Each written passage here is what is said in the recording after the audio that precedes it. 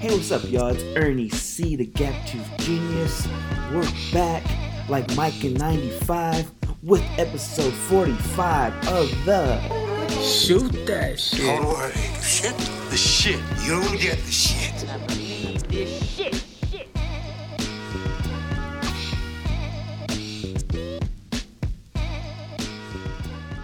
Hey, what's up, everyone? We're back. This is episode 45 of the Shooting the Shit STS podcast.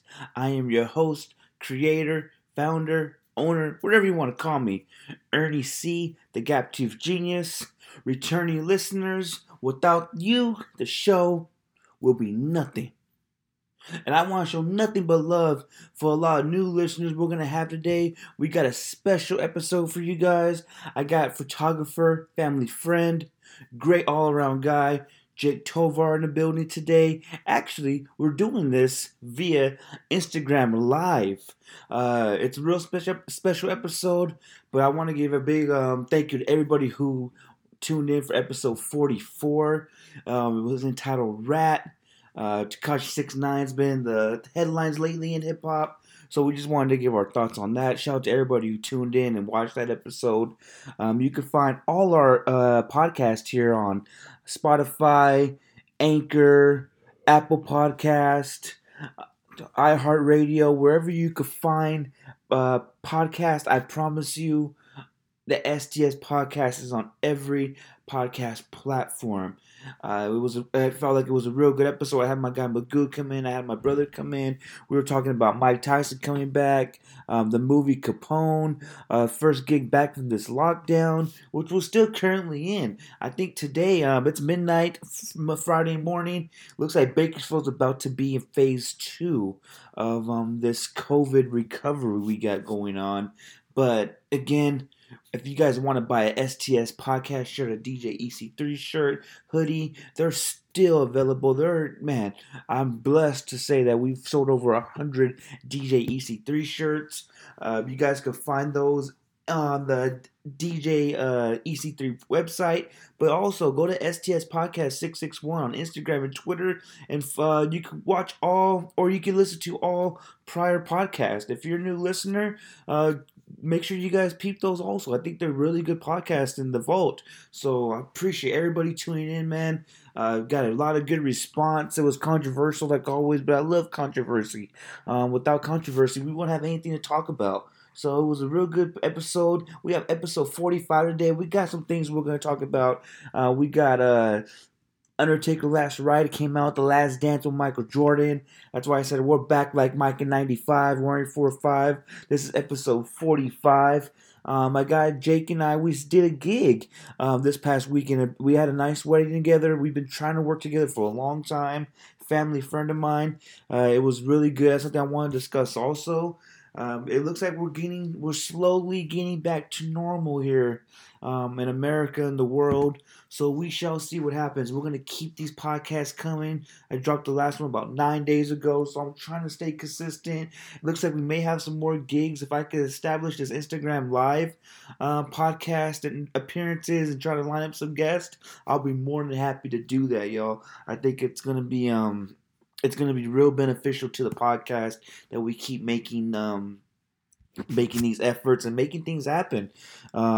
We're gonna also we got to talk about love of the passion. I think a big topic today is about finding your love in your art and going all in and making sure that you're doing the work that's necessary to build your skills, build your reputation. Grinding. Without the grind, y'all, we're not going to make anything happen. So, again, I appreciate everybody tuning in. I hope you guys tell a friend on Apple Podcasts. If you guys subscribe to us, you'll get all the new episodes right away. Leave us a review, whatever you like. Again, if you guys have a gigs are coming up. Shout out to everybody who graduated. Want to give a big shout out to Kat Stancil, my guy Damo's wife. She actually graduated with her master's degree today. Of course, graduation is not the way it is in the past due to this COVID-19. Again, shout out to Kat. Really honored to be there today. We provided the musical entertainment for her get together to her family. Today we'll actually have a get together with my cousin Erica. I hope she's not listening because I'm about to spoil that surprise. So Erica, I'm really proud of you too. That's my little cousin, like my little sister. She's gonna graduate from Cal State. Really proud of her. She's worked her ass off, and she deserves it. She's a really intelligent young woman, and to see her grow up has been an honor and privilege. So again, everybody out there, high school, a lot of our high school players at Foot Hill, they're graduating without the celebration. I guess you could say they're not crossing the stage, and it's really sad, man. You really feel for those kids. I know how hard they worked. Shout out to my guy Pony, everybody on the squad who's graduating this year. My guy Kev. I really wish I could have witnessed you guys crossing the stage, but this is just the way the chips this is the way the dominoes fell. This is the way that the universe provided it. But really proud of everybody. Shout out to everybody who's grinding in school. Keep doing your thing, man. We're all gonna keep grinding. And before we go into the shooting the shit segment, let the DOC tell you what you need to do. Now do me a favor. Let me an ear. Okay, y'all, this is the Lend Me Your Ear segment. We're here to shoot the shit with no specific topic or objective in mind. I'm not here to change your mind. I'm not here to change your beliefs. I'm just giving y'all my truth and just get some things off my chest. This is my type of therapy that I love, just to get things out, and we're going to go right into it. This week, a lot of my childhood was based around basketball, sports, wrestling, and right now it's everything's kind of shut down. There's no sports, there's no live events besides wrestling. They're giving these great documentaries out. If you've been, I don't know if you've been living under a rock, you've known that Michael Jordan his Bulls team has a documentary called The Last Dance, and man, they ended it on a high note. It was beautiful.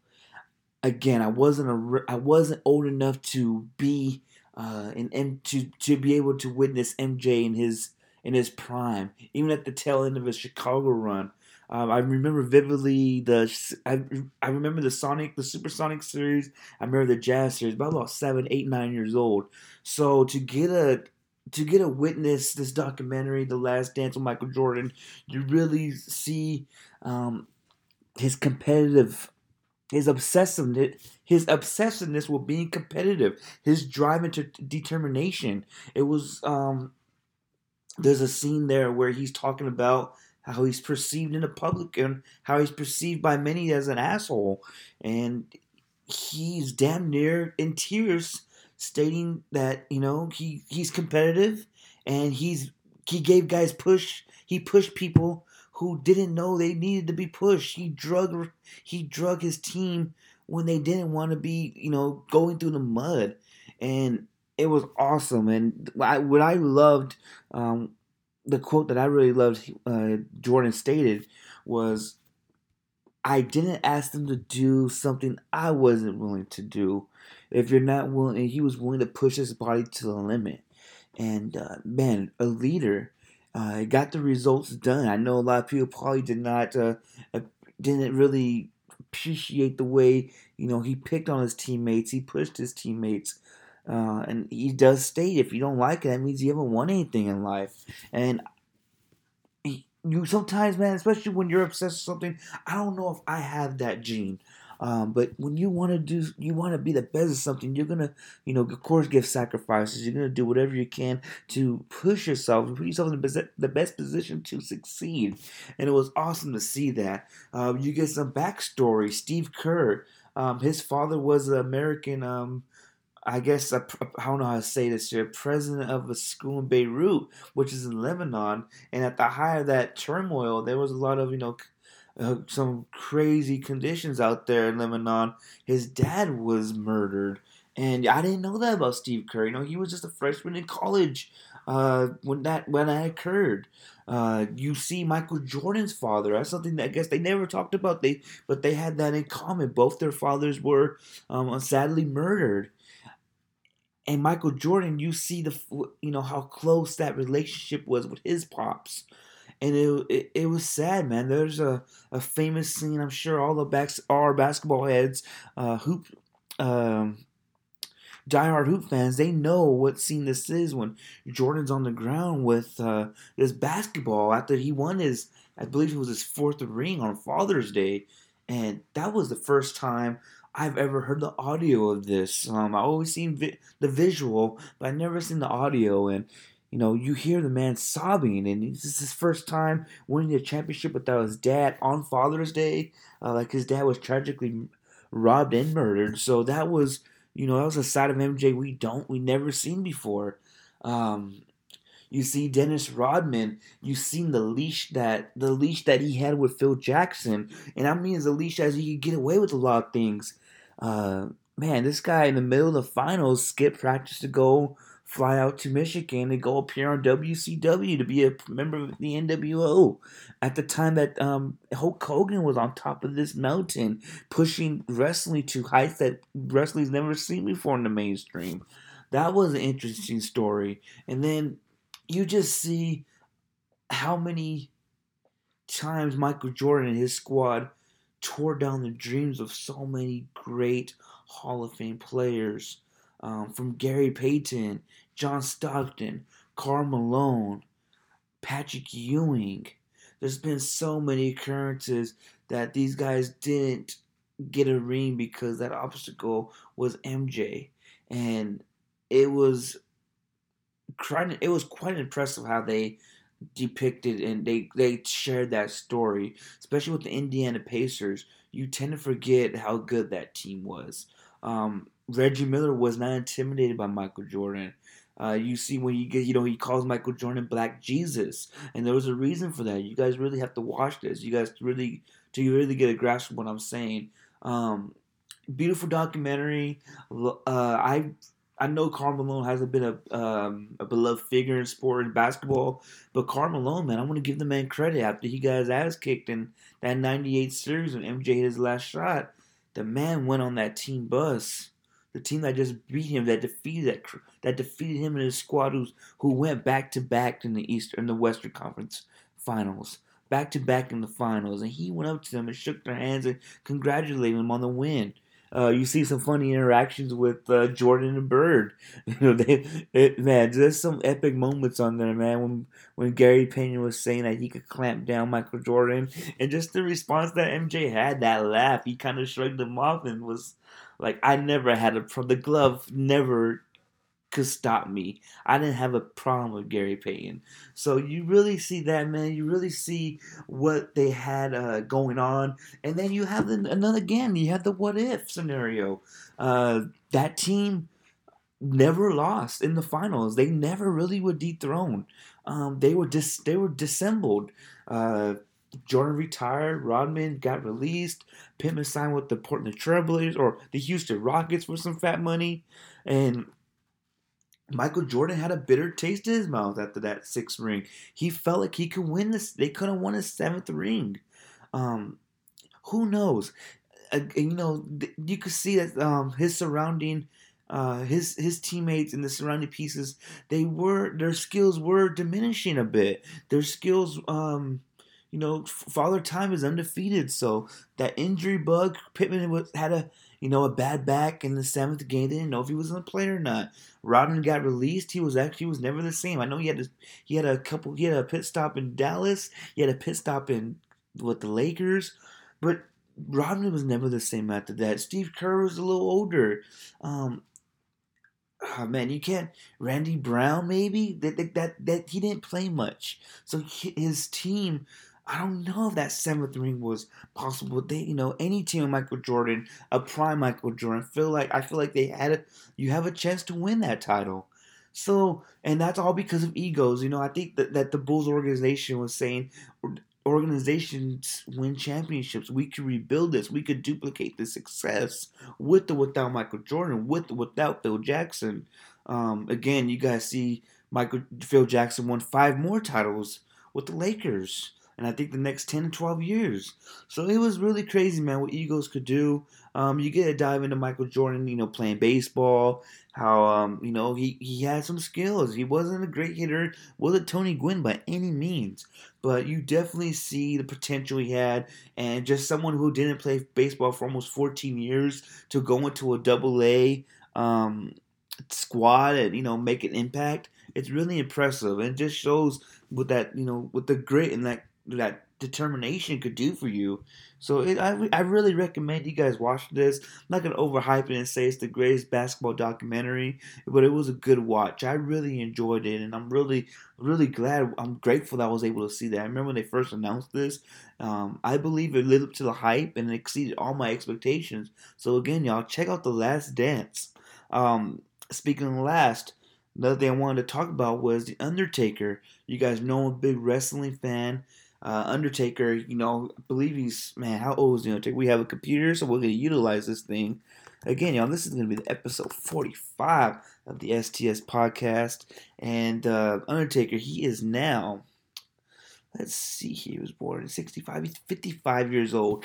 So Undertaker, he's been, this is kind of, I don't want to say the equivalent of Michael Jordan, but I was a grown man. I was a kid. I witnessed Taker in his prime. I was able to see every how do I say this here? Every dimension of Taker's character, the evolution of his character, either good or bad. So I was really happy that WWE has this. They have a sort of like The Last Dance with the Undertaker. You really get a behind the first time ever. You get to see the behind the scenes look. The pain that this man goes through. He's been doing it for almost 35 years, maybe longer. He's been in the game for a long time, and you just see how those bumps, how that affects his body, and how that that it's a strain. And you hear hip surgeries all the time, hip replacements. Good God, that is a major surgery. They show that on this documentary. It's both his last match was supposed to be a Roman Reigns. I believe it was a WrestleMania 33. And, he did shit the bed. He had a bad match. He had a bad hip. He wasn't ready. He knew that going in, but with wrestling, you show up and you do what you gotta do. You lay it all in the ring, and it shows this side of Taker. He's doubting himself. He's realizing, maybe Father Time is, finally catching up to me. But how do I quit on this? No, I don't want people to remember me as that old guy in the ring against Roman Reigns. He didn't want that to be the everlasting image of his career that he's worked so hard to accomplish. So you really see how it affects his family, his wife, the training process, the grueling training process that he's going through. And you got to really respect this, man. He's a living legend. And it's beautiful to see. You really see this guy he's one of those characters that back in the day, you live your gimmick. And Undertaker's honestly been one of those characters who has always lived their gimmick. You would think he is the Den Man. But you do see his real name is Mark Calloway. You get to see Mark Calloway in ways that we never seen him before. I think this is going to be a part 5, a 5-part series. So they released episode 2 the other day. You see, you see that will, that grit again. They used to, we're talking about Jordan, but, Taker's 52 at the time, and he's getting hip replacement surgery. And you see how many surgeries he's had throughout his career. I believe it was 22 surgeries on various parts of his body. He's been fighting through injuries for a long time. So he finally got this hip replacement surgery, and good God, it's a grueling surgery on the body. It puts the body through a lot, and you just see that training process of him trying to get back in the ring, just to see how far he could push it. Let's see if I could bounce back. He's losing weight, he's going through the reps, he's doing whatever he can to get ready for this match with John Cena in the next year's WrestleMania. And it's a lot of special moments to me. Him interacting with Vince McMahon, his relationship with Vince McMahon. He feels like Vince is never he didn't leave Vince's side. He's loyal to Vince McMahon, and I believe Vince is gonna take care. He's gonna take care of Taker for the rest of his life. They asked Vince McMahon, who's not really known as an emotional guy. They asked him, what does Taker mean to you and your company? And the man had to get up and walk away. He couldn't answer that question. He was too emotional. So you really get to see that relationship behind the scenes. How it really is, how much they really care about each other, and it's not just about business. So I really appreciate it, man. I get to see my Jordan in wrestling. Taker's on my Mount Rushmore, so it's really special to see that side that no one has been exposed to. And kudos to WWE, man. Great documentary. Their production's always been next level, and I highly recommend you guys watch that. Oh man, I guess we gotta let's pause into this right here. I guess you guys have heard. I don't know if you guys are really. I'm sure you guys don't know exactly who he is, but I know you guys heard of Shad Gaspard. Shad Gaspard. He was he was a wrestler back in the day for WWE. Shad Gaspard, he was part of Crime Time back in the day. Really good. Not I believe different tag team. They were really more brought that hip hop culture to WWE. Just real sad. Shad, well, I guess was swimming at Venice Beach, and you know how those tides go in those currents. They could take you. They can make they drown people. They cause numerous deaths. And man, this guy was swimming with his kid and his family, and they were trying to save their son. The lifeguard was out there, according to the story. They were drowning, and Shad said, "No, get my son." Of course, what any father would do, unselfishly said, get my son, make sure he's good." And he unfortunately went under, and they recovered his body today, actually. So rest in peace, Shad Gaspard, man. I kind of wish I was more appreciative of his time in WWE. I do remember Crime Time. It was a great group, had a lot of good moments. But the wrestling community, man, wrestling community is a real tight community. So they've been showing a lot of love to his family. I know his wife broke her silence today. She said her husband was a hero. And it's just sad, man. I think, and I'm sure all you fathers out there, you guys would have done the same thing. So rest in peace, Shad Gaspard. It's real sad in the wrestling world, man. And another sad topic in the wrestling world, actually, there's a movie, a TV show out there right now. It's called The Dark Side of the Ring. And man, the season finale was regarding the last days of Owen Hart. And man, it's something I grew up studying, something I grew up always wondering what happened to Owen Hart back. I think it was 1999 around May. Owen Hart, big wrestler, Hart family legend. He's getting brought down from the ceiling of this fucking arena, like Sting did back in the day. So he's getting led down, and in the middle of this segment, this is how he enters the ring. This stunt goes fucking wrong. He's somehow released from this. I don't even know how to fucking say this. It's he's being lowered down by this cable, and this cable gets unstrapped somehow, and he falls, and he's to his death. He dies in the ring that night, y'all. It's one of the horrendous tragedies in pro wrestling. It's probably the biggest black eye next to Chris Benoit that Vince McMahon has on his resume, and it's been over 20, I believe over 23 years, and this is the first time his wife, Owen's married to Martha Hart. This is the first time since this tragedy has happened that she spoke out in public on the record about this incident. And oh man, something that never thought we would be able to see. I thought she would have been. She's okay with that wrestling. I don't think she gives a fuck about wrestling. She does not owe us any type of She doesn't owe us any explanation. She doesn't owe us an interview. So Martha Hart with her family, they did this. They did this episode kind of the last few days of Owen. They gave a rundown what kind of what the truth was.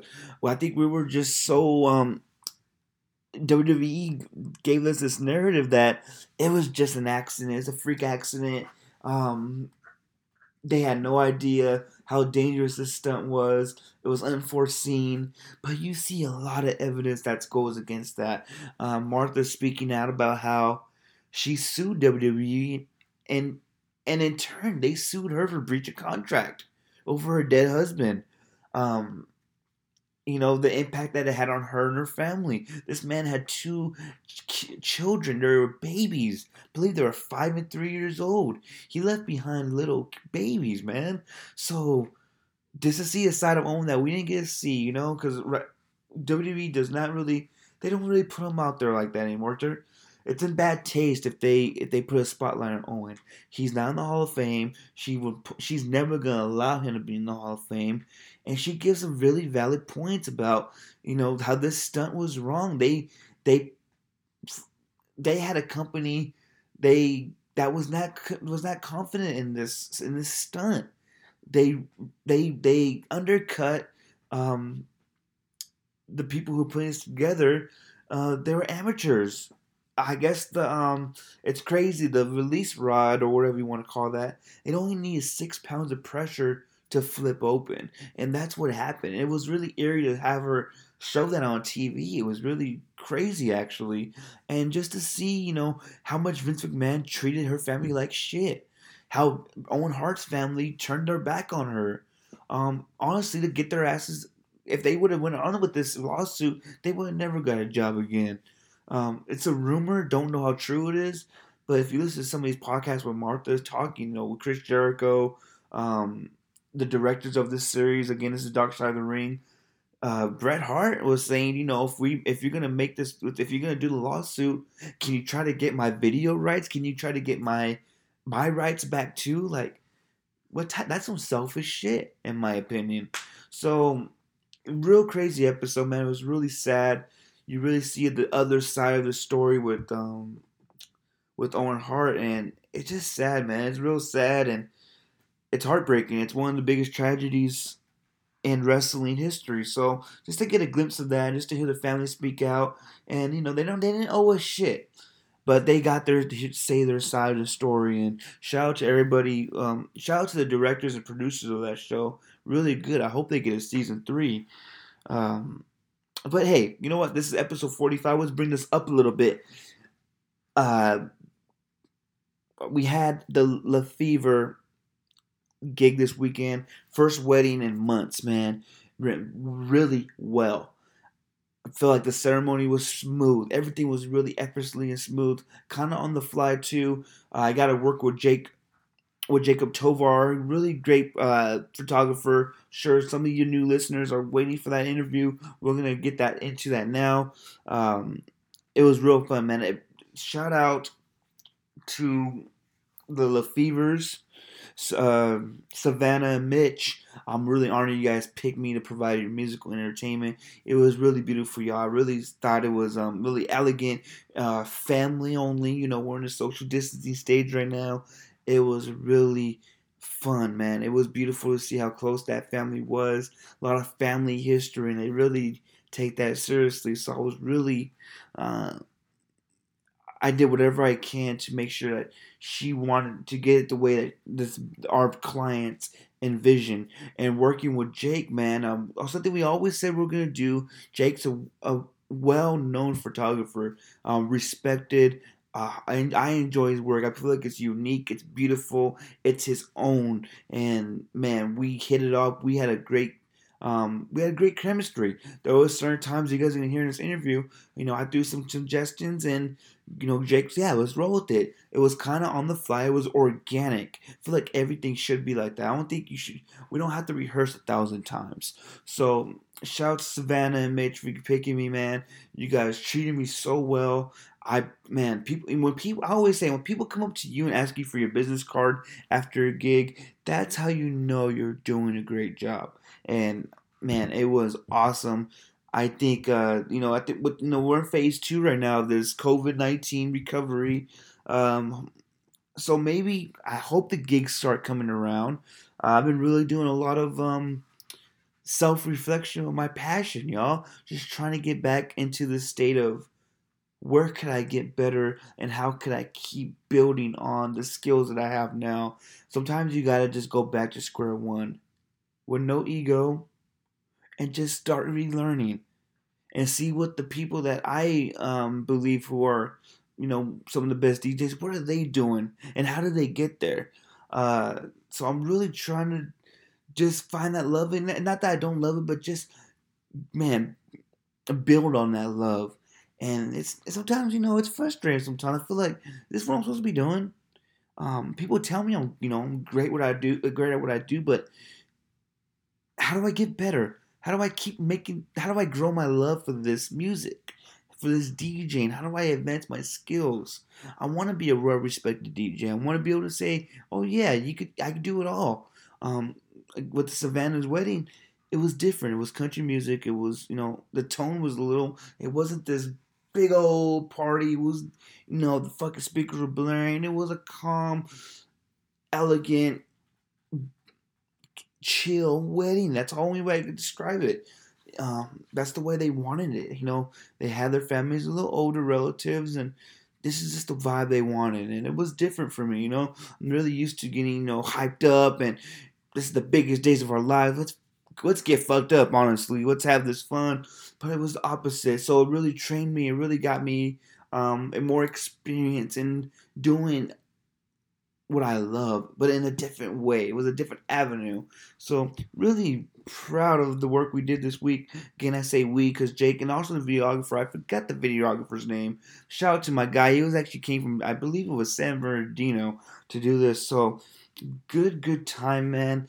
But the COVID-19, I believe it's making others also, not just me. I'm not the only one with the podcast. We're exploring new avenues to get shit done. We're gonna do new things. Like today is gonna be our first ever live podcast interview with Jake Tovar, and you guys can find that on my on the website or on the Twitter. I'm sorry, and on the Instagram STS Podcast 661. Sorry, y'all. It's like 1:30 in the morning, so I'm kind of getting a little tired here, but you guys could definitely check out that interview. We did that on Instagram Live. First time I ever did that. Thought it went really well, man. You guys are about to hear that right now. This is going to be special guest Jake Tovar. We're going to actually name this Motivated. MOTVD. Shout out to Jake, man. I asked him last week if he'll do it. He said, man, give me a date. We'll make it happen. He said Thursday at 12 p.m. Man, was the second late. Great guy, smart, loves what he does. I hope you guys tune in next week when we drop another podcast. I hope you guys enjoy this interview with Jake Tovar. Again, my name is Ernie C., the Gap Tooth Genius. Let's get into the interview with our special guest, photographer, Jake Tovar. We're recording. We're on. Jake, what up? My boy, Ernie, what's good? Dude, this is perfect. It's recording. Cool. Bro, man, just hanging out, man. Wish you could have been here in person, bro, but I appreciate you coming on, my guy. Dude, thanks for having me, Ernie. It's been a minute. Dude, so this is the first ever Instagram Live podcast we're doing. This is pretty cool. This is kind of out the comfort zone, but I like this. If there's one positive with this whole pandemic is we're doing things out of our comfort zone. So I appreciate you coming on, bro. Word, homie. Thank you. How you been? Man, just trying to be creative, man. Trying to keep the creative juices going, man. Yeah. I appreciate you coming on. I just asked you it was on Saturday we did that wedding together, and you said, no doubt, let's do it this week. All right, cool. We here now. Yeah. No, dude, it was with the quickness, and small wedding was tight. Everything's been cool. Like, yeah, a little background story. Like, my pops and Ernie, Chinese pops grew up on like the same street, so I don't know, like with that happening, and then like with you getting into DJing, and then like photography, like things started clicking, and like I don't know, it's been cool. This is the second time like doing this podcast with you, and Definitely, I bro. greatly appreciate it. Like the first time was a few years back, so a lot of things have changed Definitely, bro. since then. So It's been dude.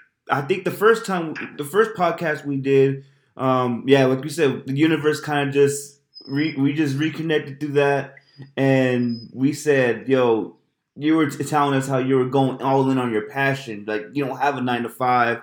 The photography is really what you love doing. So can you explain to the new listeners, now this is a whole new podcast, this is going to be the Shooting the Shit podcast, this core audience, what photography means to you and how you got into photography, bro? Dude, kind of crazy. It was all a dream. It was all a dream. I kind of quote that from Notorious B.I.G., the famous song "Juicy." But dude, I used to start shooting on just an iPhone. iPhone photography, and this was back in 2010. Definitely.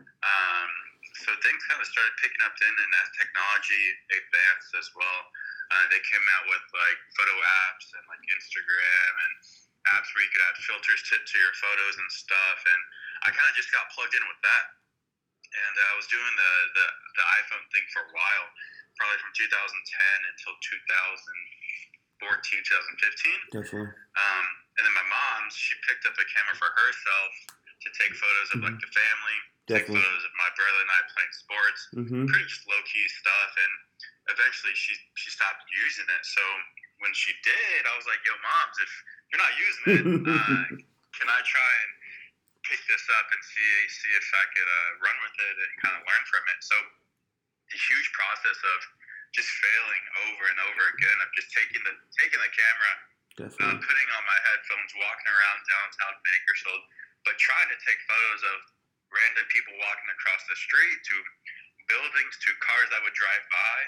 Definitely. I didn't know what the hell I was doing, bro. Yeah, definitely. But I would always fail, and the photos would come out way super dark, or would they come out super, super light. And when I got something on point, I wrote down those settings and was like, "Yo, maybe this is the equation to success or something." Wrote down those settings. Next morning, went out, input those same exact settings to my camera, but the photos would still come out way different. Definitely. Just because it's all based on like a quality of light at that particular time and stuff. So I don't know, dude. 2015 to 2017 is really kind of when it started picking up for me. At that time, my brother was in high school, and he played varsity football and varsity soccer. And again, I didn't know how to photograph those things, but I was just trying to learn, trying to gain as much knowledge as I could. So I went out there to the football games and tried to take photos of the running backs, the quarterbacks, the student section. Yeah.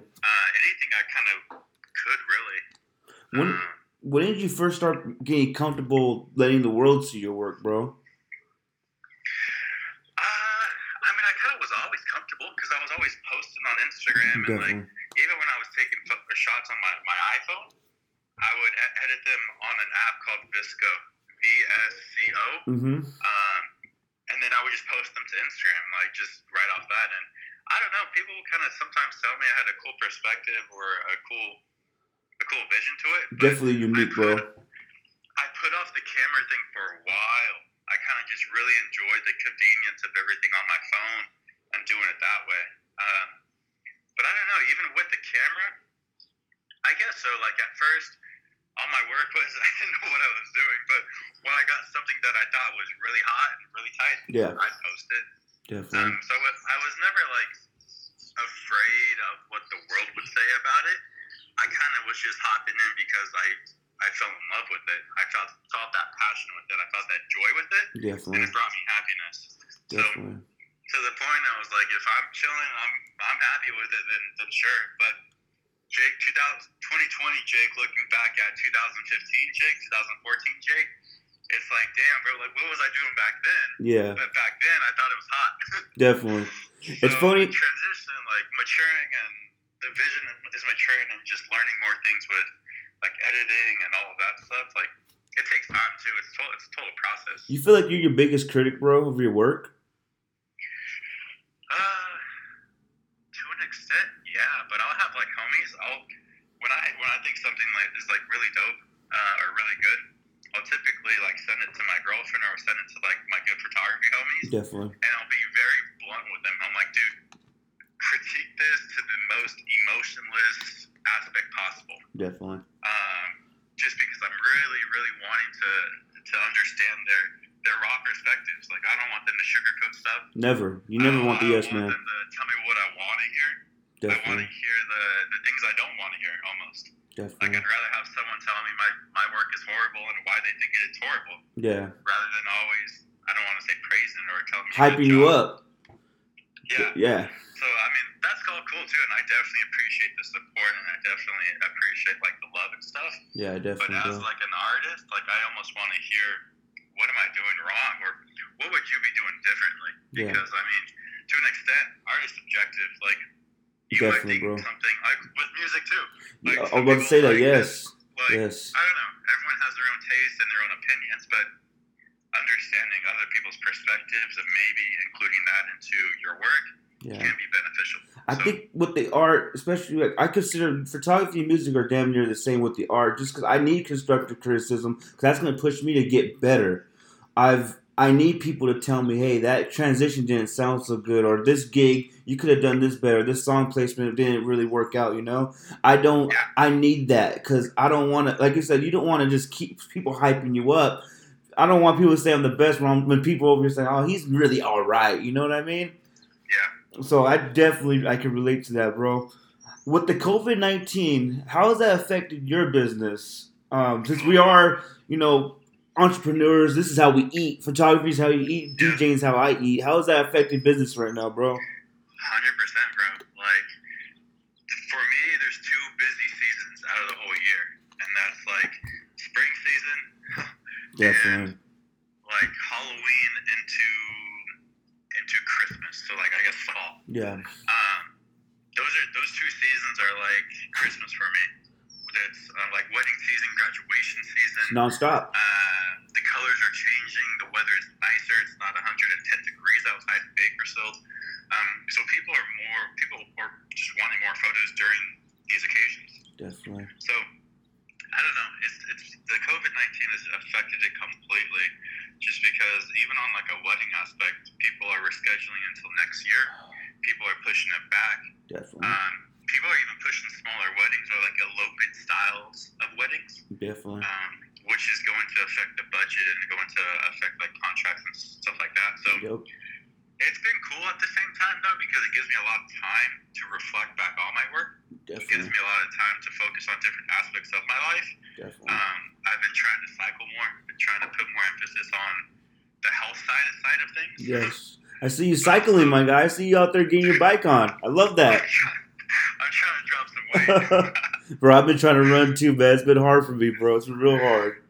Yeah. With the aspect of rescheduling, we're kind of getting pushed everything back. I feel like I can relate to that also, because when the money kind of stops coming in, you got to keep working on your craft. And I think I found the love again to the point of, okay, I need to keep practicing. And this is now that I have these 3-week blocks, I'm not doing shit with gigs at least. I need to keep working on my craft. I need to keep now finding the love and finding creative ways to make a little bit of change. Shout out to everybody who's been donating. I've been doing. If you've seen the weekly the lockdown mixes I was doing, that was real. I was lucky for that, man. I was real lucky. People are really good to me, man. I see you with the raffle too, bro. Do you want to let people know about the raffle? When does that end, actually, too? If you could let people know. Yeah. So shout out that concept. I saw. I for sure was not the pioneer for that. I saw a lot of wedding photographers and people in the wedding industry in Bakersfield doing these types of raffles where they would raffle off a free photo shoot. They'd raffle off like an hour's worth of mentorship. They would just try and build. What's the word? They'll not build anything, but they'll just raffle off either their expertise or just like photo shoots and stuff. And when I thought raffle, and then when I thought squares, I just remembered did you ever like have like squares during like a Super Bowl? Yes. Everyone would like buy a square for like $5 or $10, and if the score was like 14-14, then that person would win like card or definitely, something like that. definitely. So that reminded me of just like childhood growing up at like my uncle and auntie's house. Always just what like people buying squares and stuff. So Definitely. then I saw photographers just take advantage of that same concept almost. They would put 50 to 100 squares, Yeah. sell them at $20 to $40 a pop, Mm-hmm. and I don't know. So I thought that aspect was kind of cool, and essentially it's just people.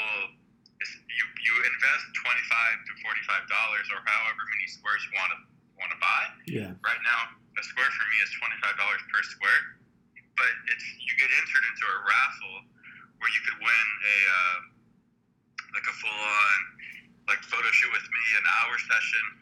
We could travel up to an hour and a half away from Bakersfield, Definitely. and that is kind of worth upwards of $300 to $450. So you invest $25 in efforts to try and win something like that.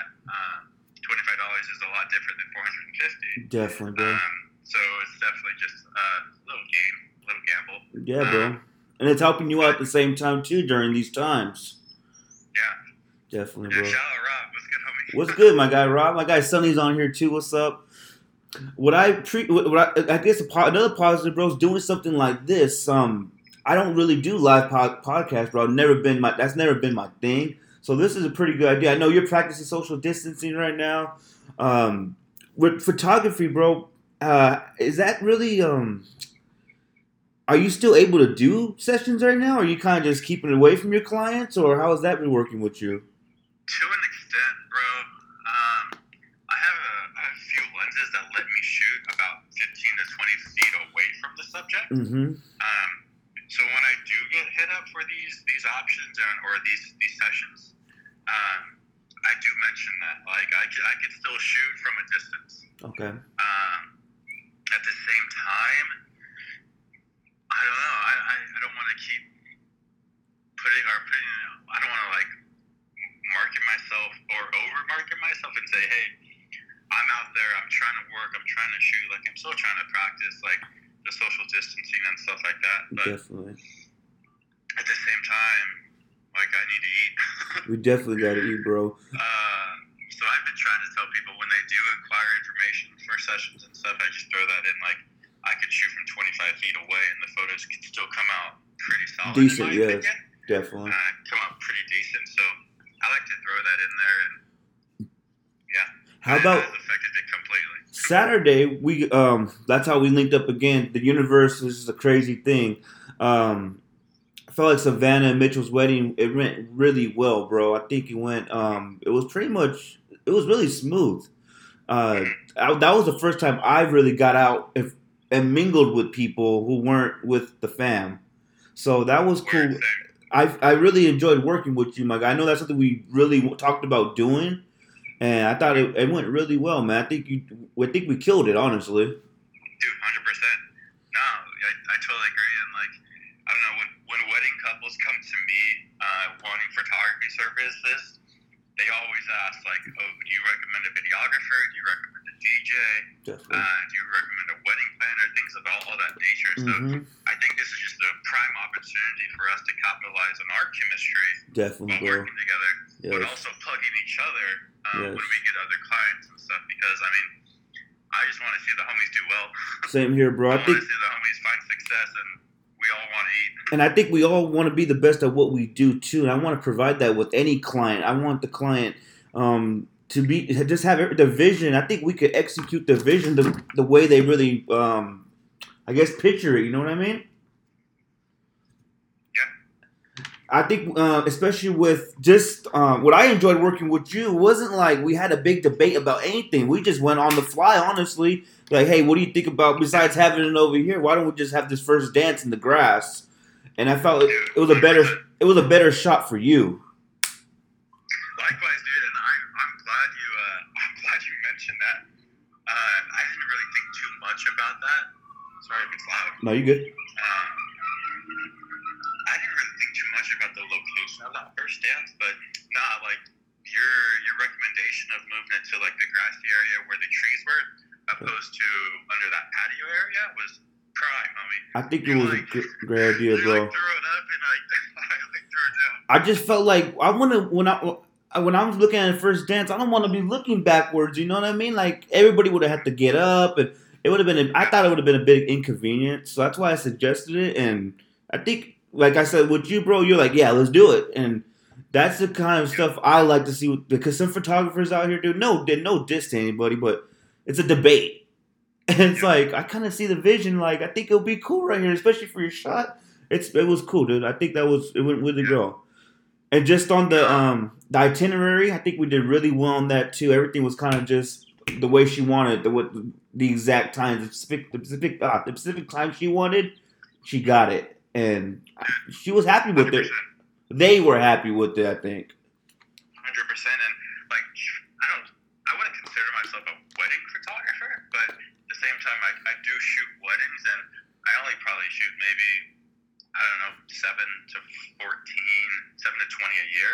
Definitely. But at the same time, like I'm sure you're put in this type of situation as well with like basketball and coaching and being around sports a lot. But definitely. Sometimes you gotta adjust right when things happen. Yeah. And like being open-minded enough to considering an option or considering a play or to consider a substitution with like a team and stuff. So definitely. At the same time, like wedding photography and even photographing sports has helped me kind of like make those adjustments or make those changes right on the fly. Definitely. It's definitely like forced myself to be more efficient. And even with shooting weddings, a lot of it is very itinerary based. We're on a schedule. Mm-hmm. Sometimes I'll only have 30 to 45 minutes to get in the family photos, the bridal party photos, and definitely, photos bro. of the couple. Definitely. So it's like putting a lot of pressure sometimes and forcing me to either be more efficient to become better or try and, I don't know, lead a group of people better, because during weddings sometimes people are starting to drink and then they just don't start listening and stuff. And as a photographer and also as on the schedule, like we still need to meet those requirements of the schedule, and I still need to make sure I get those photos for the couple. Definitely.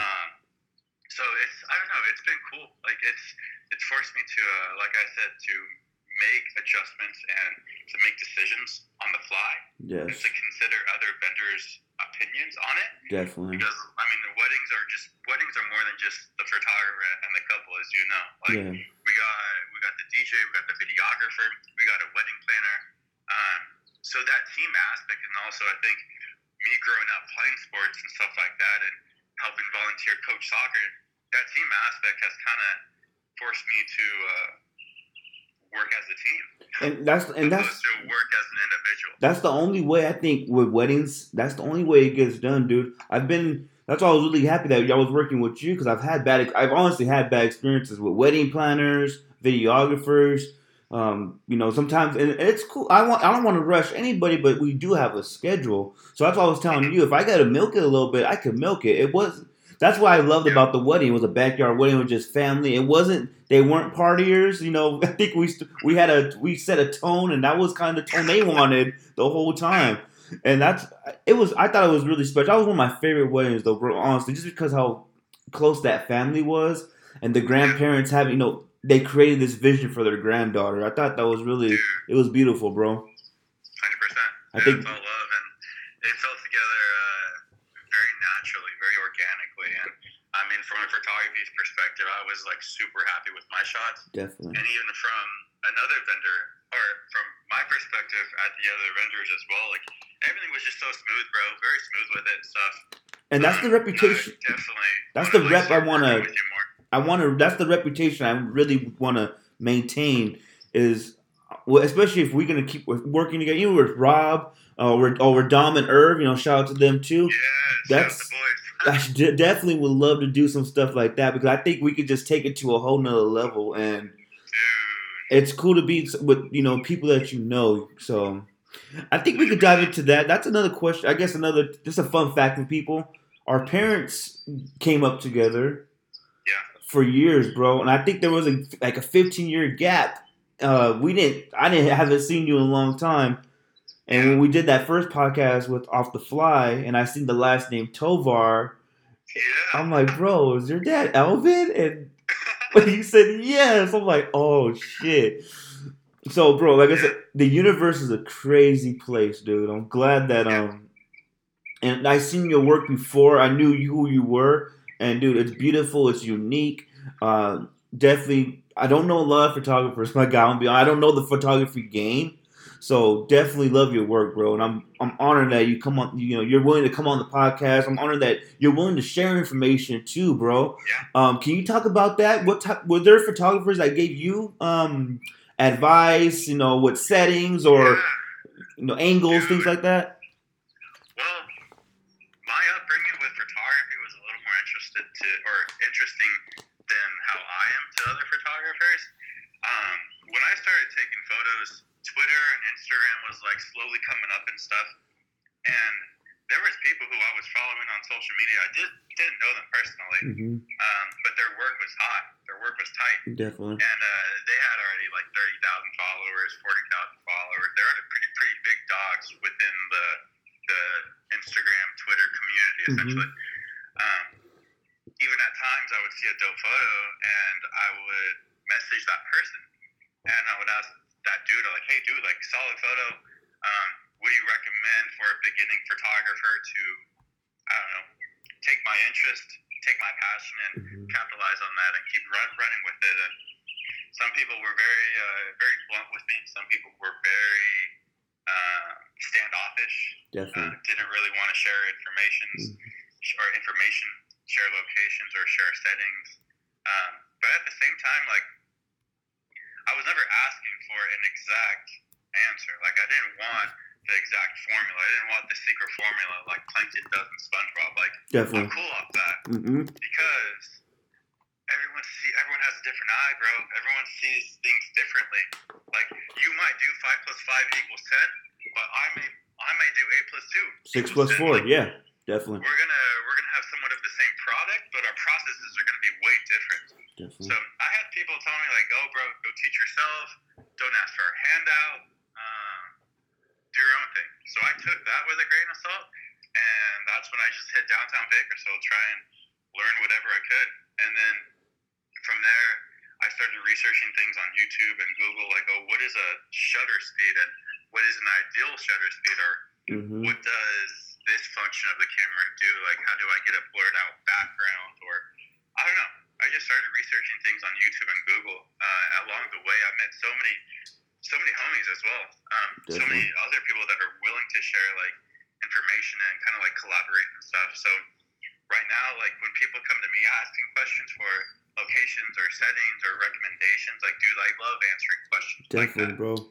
Just because I'd rather put off a very healthy, good energy mentality to these younger photographers that are trying to get in it. Definitely. Rather than telling them like, oh, bro, go teach yourself. Like, don't talk to me. Like, I don't ever want to think I'm too good for something or too good for someone, or like, I always want to take the time and say, hey, like, this is how I would do it.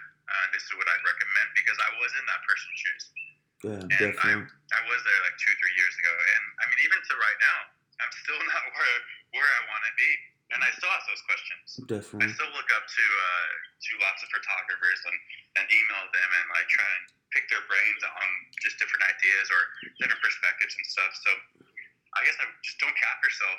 Like, always have that open-minded mentality. Definitely. To learn, to grow, because like I said, you might do 5 + 5 = 10, but I may do 8 + 2. Definitely. Our processes are way different. Definitely. But the product may be the same. Definitely. I think it's like that with so much art, bro. That's kind of how, like, I think it's like that with all the art, especially with DJing. A lot of people just push me to the side, bro. Like, oh, you gotta learn how to count these bars by yourself. I'm not gonna teach you how I transition. I'm not gonna teach you how I scratch. Like, people, and I'm not trying to cry about it. I'm self-taught. People are mean though. Like, when it comes to the art, I feel like people, especially these established DJs, they have 25 years worth of experience. They're not going to give you that 25 years worth of game in a sit down. They refuse to do that. And my thing is like, bro, I don't need I got to open the door for me. I just need you to just show me the door and let me walk through myself and let me figure it out. 100%.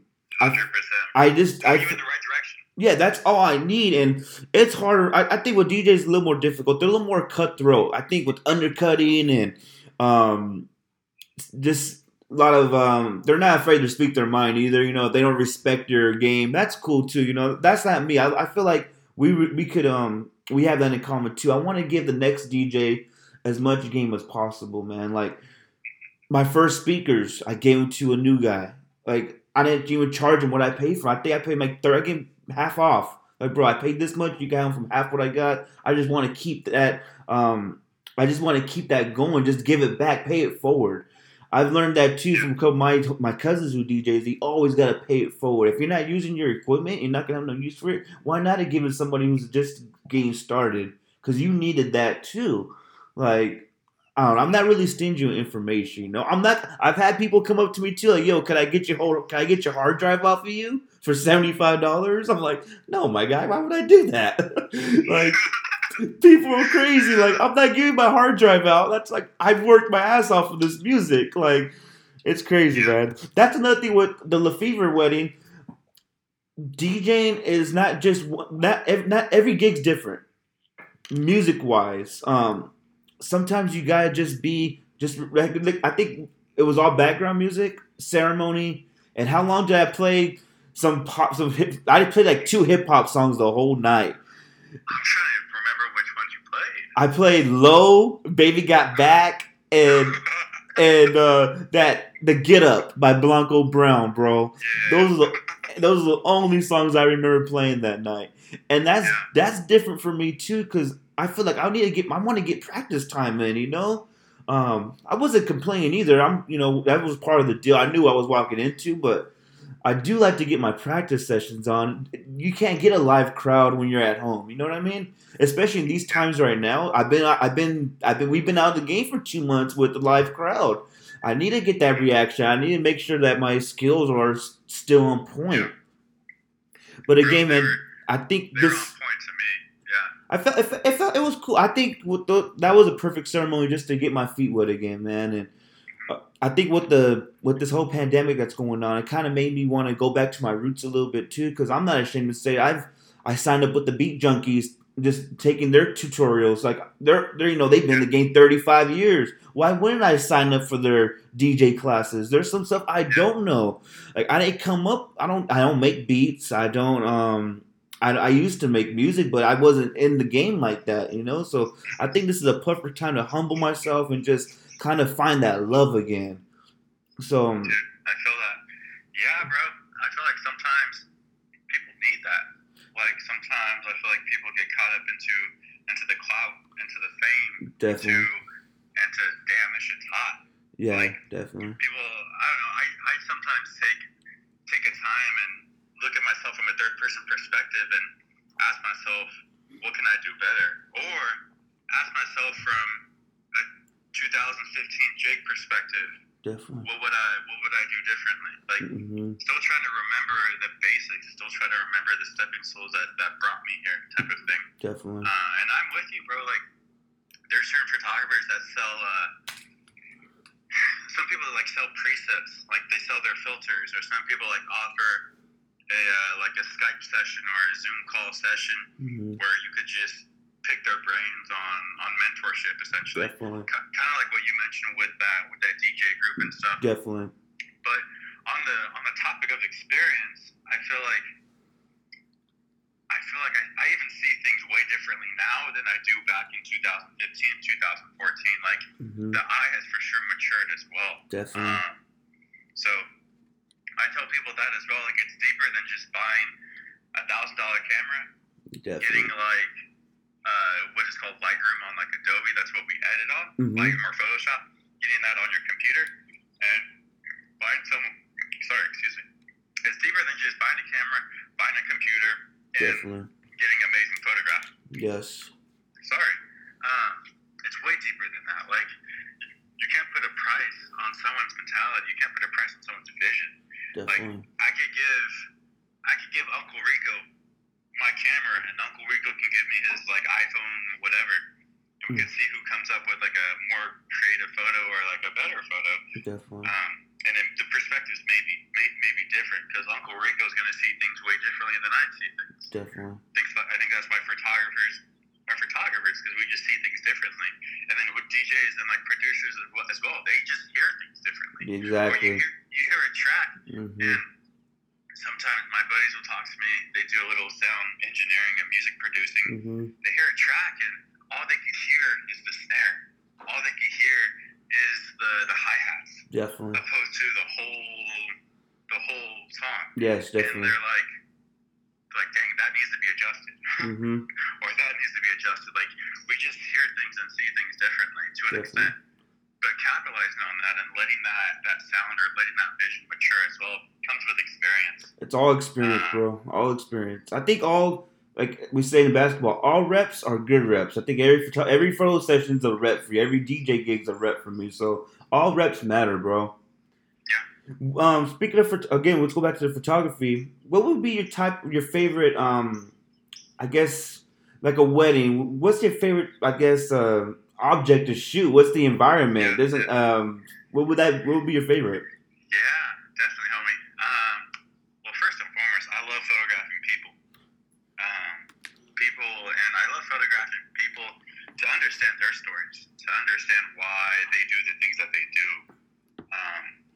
With graduations, asking them why did they pick their major, or how did they come up, or like, I don't know, just getting more into their story.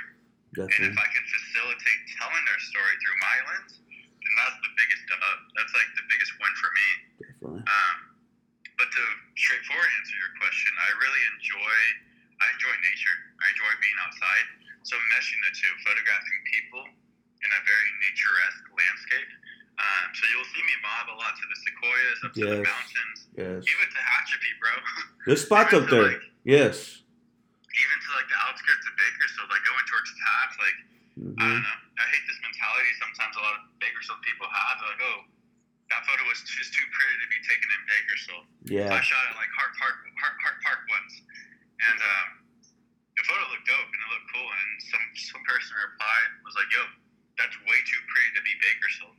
And I didn't say nothing back, but I'm like, nah, it's not too pretty. You just gotta see the beauty in it. Definitely, bro. You gotta be open-minded to see like that's beautiful, bro. Yes. But again, like, not everyone sees the way photographers see things and how we manipulate things and stuff like that. So to each his own. Definitely. But to answer your question, like, I love hitting Yosemite. I love hitting Sequoia National Park.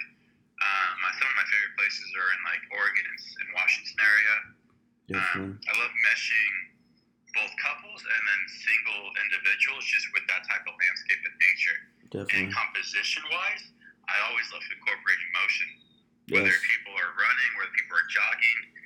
I don't know, but also I love motion, but I also love very seriousness. Yeah. So I'll have people like lay down in like an open field and just take a nap. Something casual like that. So it kind of goes both ways, but people are for sure my go-to. Definitely. I love telling their story. I know that is kind of cliche to say. No, that's facts right there. I do it for the people. To hell with an expensive camera or an expensive laptop or anything like that. Like, I don't know. Like, the people's story and the reasons why people do what they do and allowing me to facilitate telling their story is what I really, really enjoy.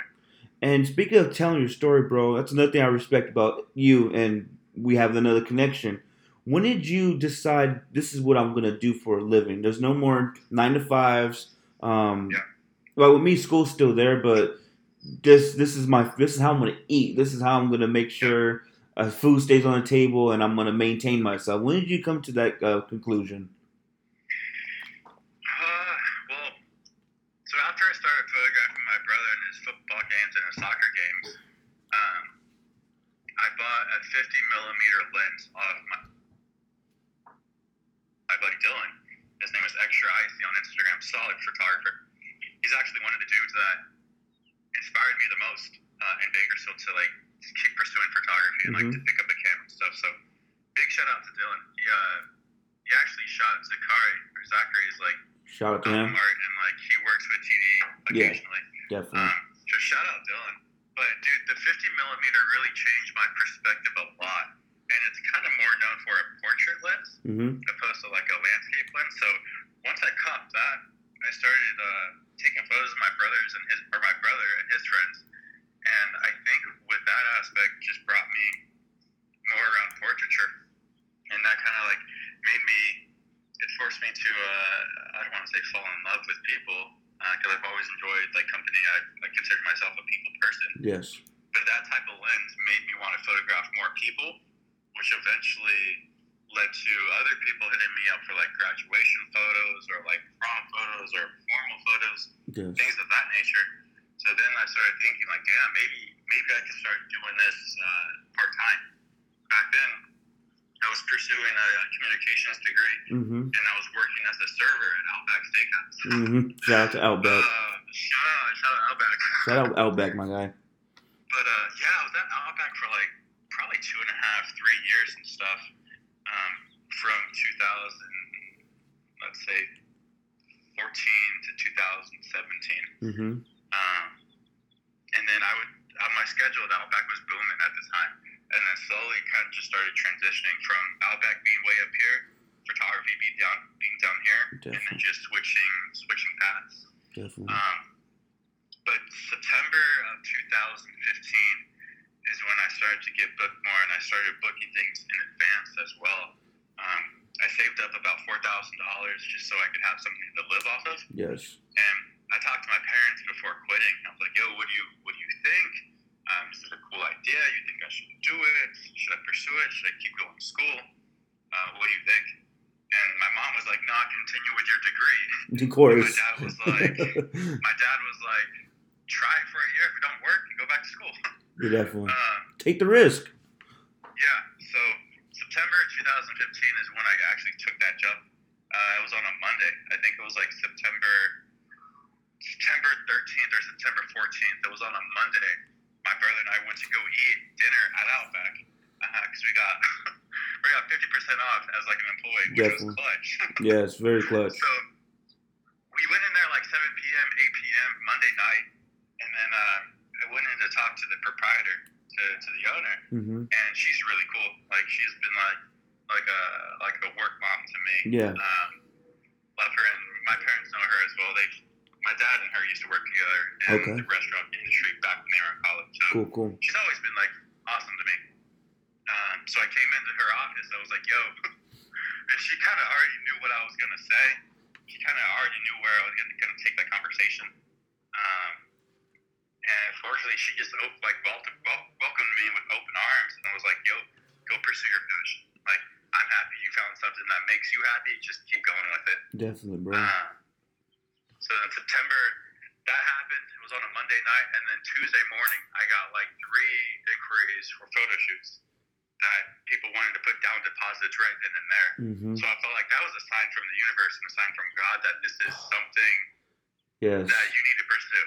Yes. Even more so. Yes. So that happened, and then I just knew that from there, I mean, it's like work ethic. Like I still got to keep going. I still got to keep pushing, putting lots of hours in on Lightroom, lots of hours in on the computer, but also trying to shoot as much as I can, because like you said, the more reps you get, the more layups you get in, the more free throws you get in. Definitely. Unless you're Shaq. Yeah, definitely. Unless you're natural, but it's a work. You gotta work. There's nothing like. Yeah, you gotta work for it. Like work ethic, I feel like beats talent any day, because someone can put in 15 hours a day, where someone who's super talented only puts in 2 hours a day of practice. Definitely. But eventually, that person who puts in that 15 hours a day is gonna be better. Definitely. That person putting 2 hours a day is content. I think we can never be content, bro, with our passions. That's another thing too. We can't be content.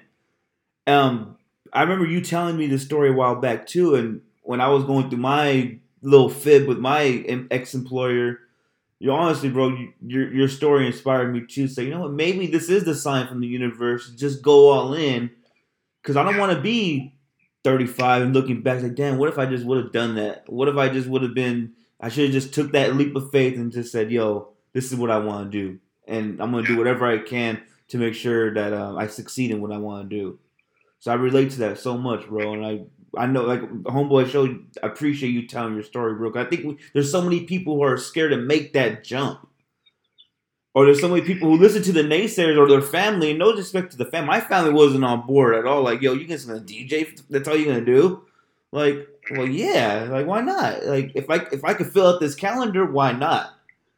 And I think people do need to know it's okay to take that risk. It's okay to take the jump with your passion. If you feel like you can put the work in, you're good at it, try it out. Dude, 100%. Because, I mean, on the aspect of having a part-time job or even a full-time job, because I know cats that went to college, got their degree, are like engineers and like in their profession.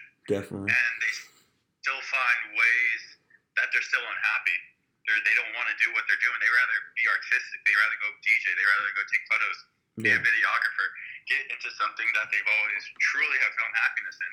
And on the aspect of like recommending for people to go from part-time to full-time with their creative vision, like think about all the time you put into a part-time job, or all the time you put into school, or all the time you put into a profession. Definitely. Like people are working 5 to 12 hours, 5 to 13 hours a day in their profession, which is cool. Like if you want to do that, like that's fine. Like I'm not telling you don't pursue your profession, but on the concept of time, think about what you could be doing with that 8-hour shift that you'll be working at Outback. Yes. Those 8 hours you could be putting towards learning more how to edit your photos, or watching more YouTube videos, or even learning how to monetize your craft, or even how to become a better people person, or reading a book on this type of environment. So that's what I tell my homies who wanna take their craft into a full-time position. Like, dude, think about all of the time, and essentially, time is one of the only things we don't have control of. We can't buy time ever. Can't buy time. We could always make another $20, $100. We could always get another job, but the time. Sorry, I drink a bubbly drink. No, you good, my guy. You good. Damn. the time we have for ourselves, and the time we have, what we choose to do with our time, and if it makes us happy or not. I'm a pretty big advocate for follow that happiness, follow that bliss, follow that what makes you happy. Because if you find yourself doing something you just don't want to do for 10, 20, 30 years of your life, like you might find yourself in a very unhappy type of situation. Definitely, bro. But I don't know. I'm just a really big fan of follow that happiness, and time is a huge thing that follows into that, because what you do with your time is your decision. And yeah, people need to eat, people need to make money, people need to pay bills, people need to provide for a family. I understand all that. But if there's an opportunity for you to monetize your passion, monetize your craft, or if you even want to do it for monetization. Definitely. Because I also have other homies who strictly shoot like landscape photos, and they strictly shoot just, I don't know, stuff you would see on like National Geographic, and they have their part-time job, they have their full-time job, and they enjoy that. Definitely. They enjoy their job, and then they enjoy their off time taking photos, which is cool. Like monetization and full-time photography or full-time DJ, I mean, it's not for everyone. It's not, bro. It's hard. But at the same time, it's hard. What you do with your time is crucial. Exactly. And I would just say, do what makes you happy with that time. Whatever that may be. That's exactly how I felt with, and I'm like I said, I'm not knocking the 8 to 5 at all, but I did it for 5 years in the cubicle, bro, and that's why I said, what's more important, my mental health? I'm just kind of slaving here.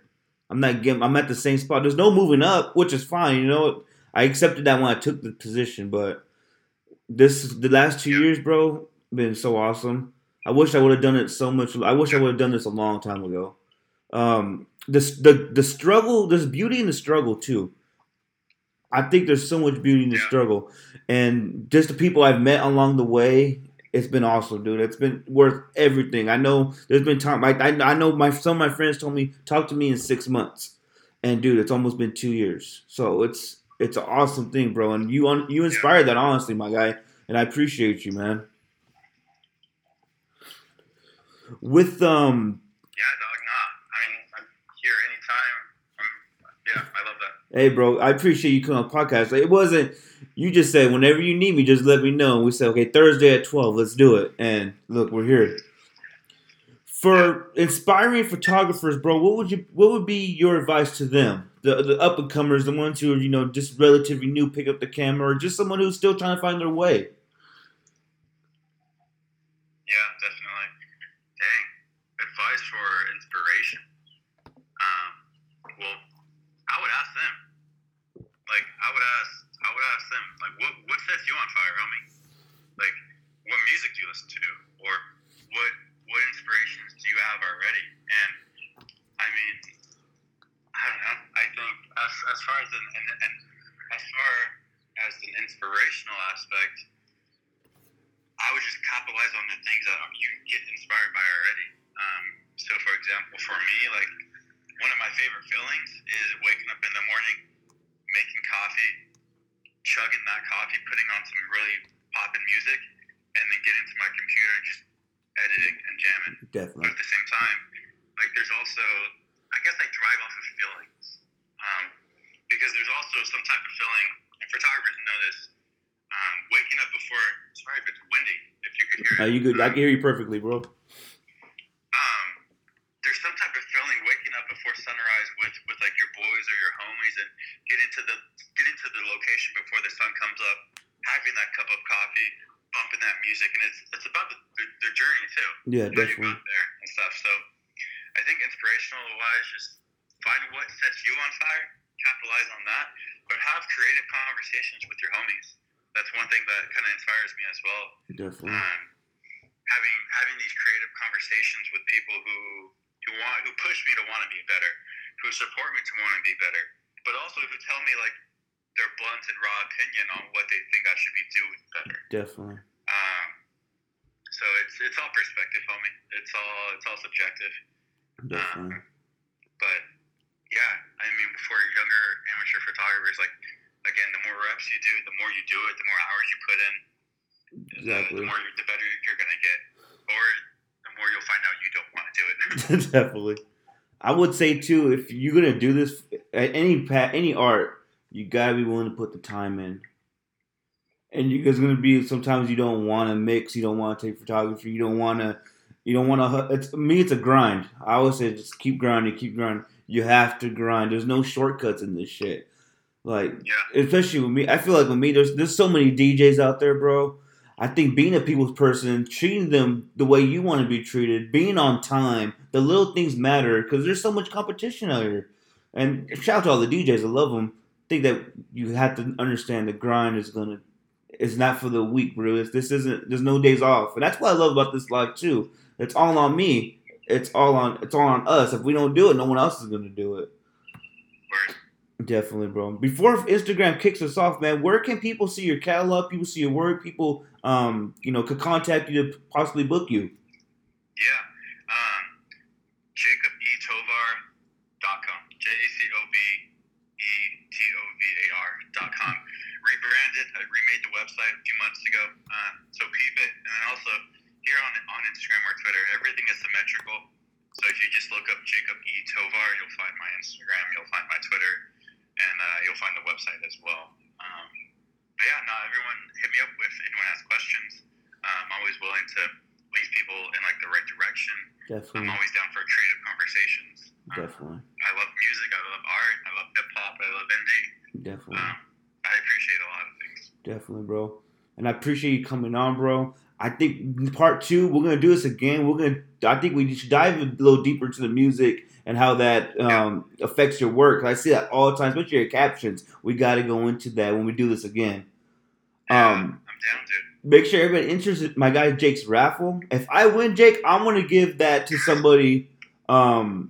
I want to give that to somebody, bro, so they can experience that. Especially if I have a couple of friends who are having babies and these maternity shoots. Yours look awesome, bro. So I would love to have that. Just give that away to somebody who wants that work. I think you get the best of the best. So that's why I entered it, and just to support you, my guy, because you support me. You came on here, and you did it. Thursday. Let's go. So I appreciate you, bro. I need to cop one of your t-shirts and one of your hoodies. Bro, yes, my guy. Dude, those are wild. People love those things. Good God. Yeah. I got you. Actually, that's why I wanted you to come. I had one for you, so I got yours. I want to link up with you. Oh, word. I got you. No, send me your So got you, my guy. You got you, bro. Well, Jake, this is episode 45, the first ever live Instagram. I appreciate you. The audio's going to be out tomorrow, so we'll link up and we'll keep in contact. All right, my guy? Word. Appreciate you, Ernie. Thank you too. Brother. Tell your parents I said what's up, bro. Stay up. Likewise. All right, my guy. Take care. Peace.